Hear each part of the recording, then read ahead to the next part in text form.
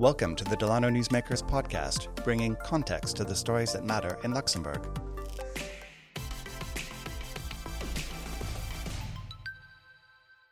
I'm Jess Baldry, and today we shed light on a shady part of the internet, the so-called dark net.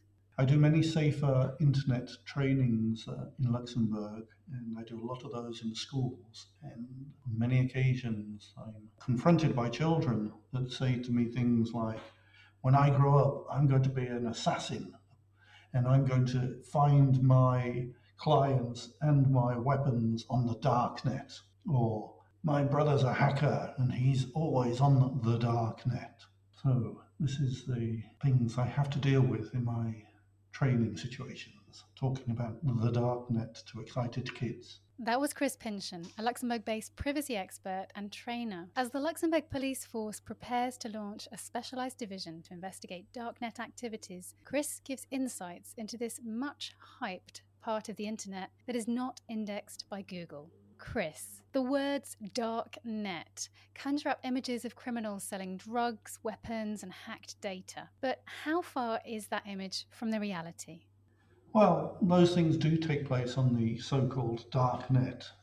It's one of the facets of the dark net. Other things also take place on the dark net, which are people accessing information that may be prohibited for political or other reasons in their country. People doing investigations where they do not wish to, or it's imperative that they do not leave a trace.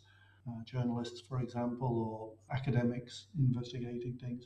Also for law enforcement people to communicate through safe channels and various other things. So the darknet is many things. The part that is mainly talked about in the media is the one you mentioned of the drugs, weapons and hacked data. Can you take us on a tour of the darknet then and explain how to get there and what people will see?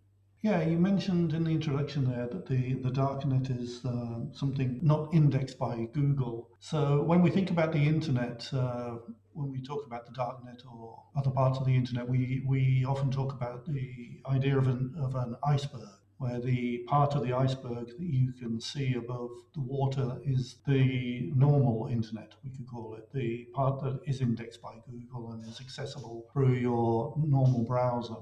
However, there's another part, a much greater part of the internet, which isn't necessarily accessible through there.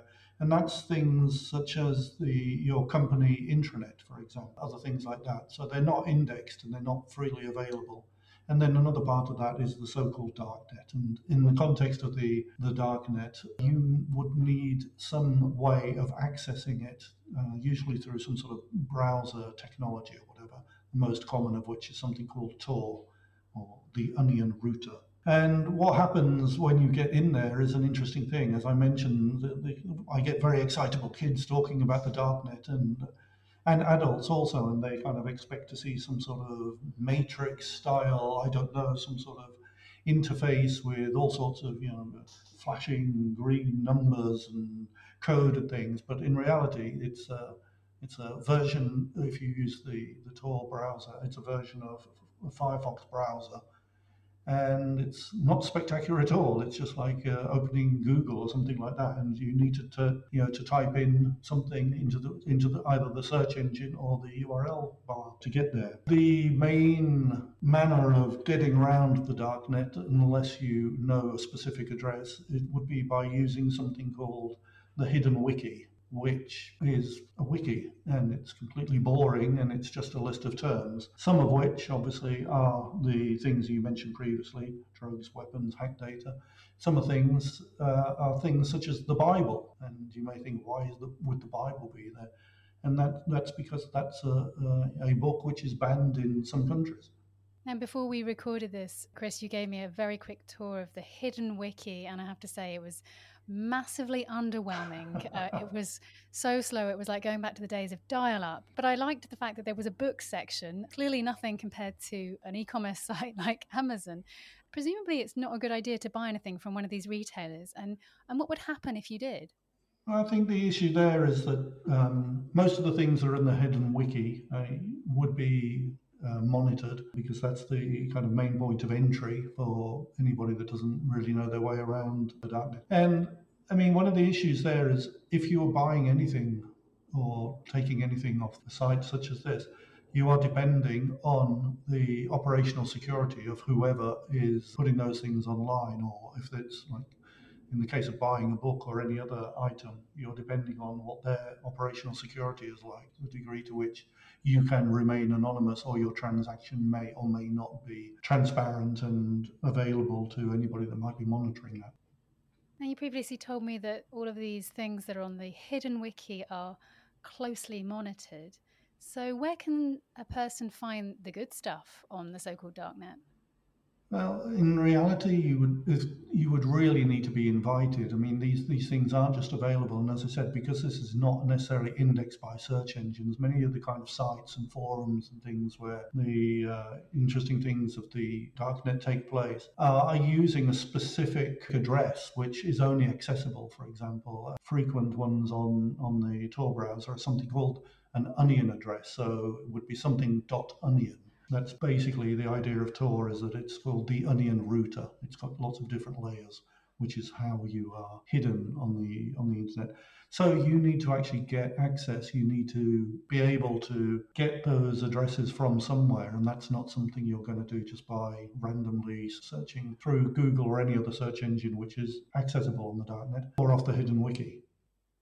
So let's go back to Luxembourg. What sort of crimes against people and business in Luxembourg are being facilitated by the so-called darknet?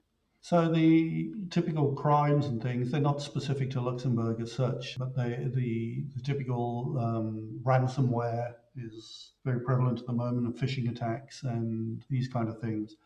Now, they may take place in Luxembourg, but they're not necessarily hosted or run by criminals or whatever in Luxembourg. The typical things are really happening a lot, especially due to the kind of situation with the pandemic. So we've seen a huge increase in ransomware, phishing attacks, and these kind of things. And that might be on an individual level, or that might be on a more institutional level. So we've seen a lot of ransomware attacks on hospitals, healthcare facilities, and these kind of things. And also hacking of things such as the European Medical Association, things like this. So we're seeing a lot of these kind of activities. Apart from that, the other kind of thing that we might see is the hosting of data that's been exfiltrated due to ransomware, things like that. For example, last year, one of a very large supermarket chain from Luxembourg had a ransomware attack. The information, the files were kind of exfiltrated, put on the darknet. A link to that would have been sent to the company saying, hey, your files are here. You need to pay by this date, or we will be releasing those files to the public. So if you wanted to go on a shopping spree for some data, the so-called darknet would be your supermarket. Exactly. If you know the places to go, that's where you will find it, and you can, make an offer. Depends on the specific criminal activity that those people are taking place in. Maybe they are offering those files to the highest bidder, or maybe they're just trying to get the money from the organization itself. And we talked about some of the illegal aspects of the so-called darknet, but I believe there are some benefits too. In the beginning, the Tor browser, for example, was created by the US Navy as a system for which their personnel could communicate in a safe way. And that's mainly what the origins of the access to the darknet in that sense are. And so what we do see, as I said previously, is that human rights defenders, people that need to access information which may be prohibited or indeed illegal in their territory or domain, they often access the darknet for those reasons. Academic researchers, law enforcement doing research or indeed carrying out criminal investigations, and journalists, also people that use the darknet. So if, for example, as a journalist, you're doing an investigation into whatever, and you do not want to leave a trace, you don't want your location to be revealed, etc., that's something you would do. So the darknet, as such, it has many facets, but the human rights defense thing is one of the highest ones, and it's also constantly blocked. in countries such as China and other countries. There's a kind of cat and mouse game of accessibility to information on the dark web. Now, we know that authorities in the US and Netherlands are actually quite advanced in policing the so-called darknet. Can you tell us about some of the big busts that they've made recently? Yeah, I mean, one of the things to bear in mind about the kind of criminal activity that takes place on the darknet, especially the larger scale stuff, this is often spread over multiple territories. So cooperation between law enforcement is very important, and depending on country or whatever, you've got very, very specialized people, very advanced in things. And so, for example, something like the Emotet crimeware, which was a huge malware strain and cybercrime as a service operation, was recently taken down. And again, this was a large cooperation with a large focus in the Netherlands. Some servers for that particular operation were found in the Netherlands, as they were in Germany. And that's been a system which has been in operation for some time, and it was a way of infecting multiple computers all around the world, and then gave essentially access to those computers for people who wanted to take information or Trojans or other malware on those machines, or indeed use ransomware. And that was a kind of service that the organization behind that was selling out. So a lot of international cooperations need to take place.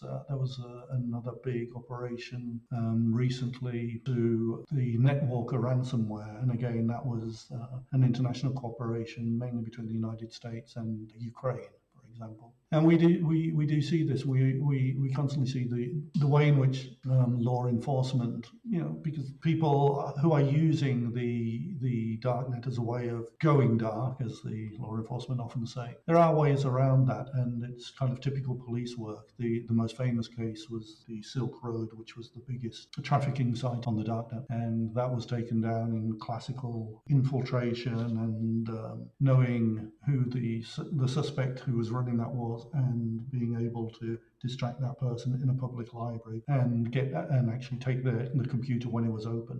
There are many ways of going around these things. A recent case, there was an Italian person living in Berlin who was threatening to bomb UK hospitals during the pandemic. And again, there was an international cooperation there, and various techniques and forensic things and different techniques used to identify the person, even though they were using the darknet, were successful, and that person was intercepted. They never had any bombs or any intention of placing them.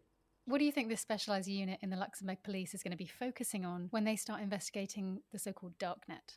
I think primarily the things mentioned previously, the kind of data exfiltration, the ransomware, and the phishing things, which Luxembourg, like everywhere else, is subject to.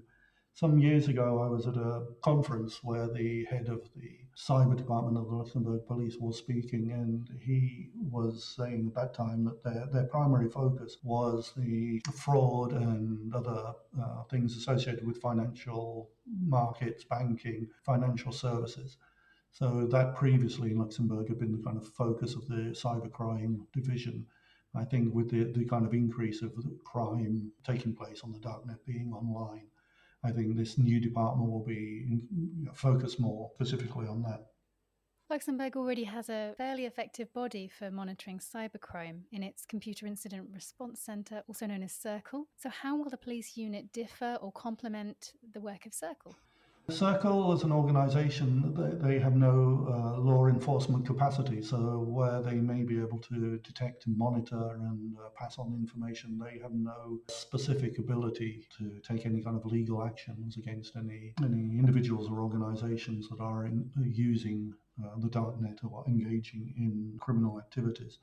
So as a complementary department, this unit will take that role.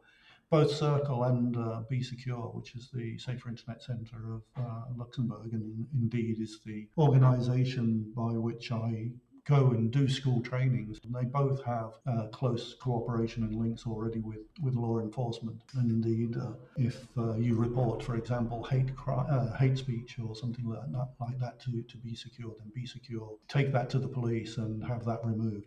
So that kind of thing exists, but as I say, Circle is not a law enforcement body, so it will be complementary. But there is already expertise in Luxembourg due to Circle. Chris, thank you very much. Thank you very much for inviting me. Thanks for listening. You can listen to all our podcasts on Delano.lu and on all podcast platforms. And subscribe to the Delano newsletter for all the latest Luxembourg news in English. Sign up on Delano.lu.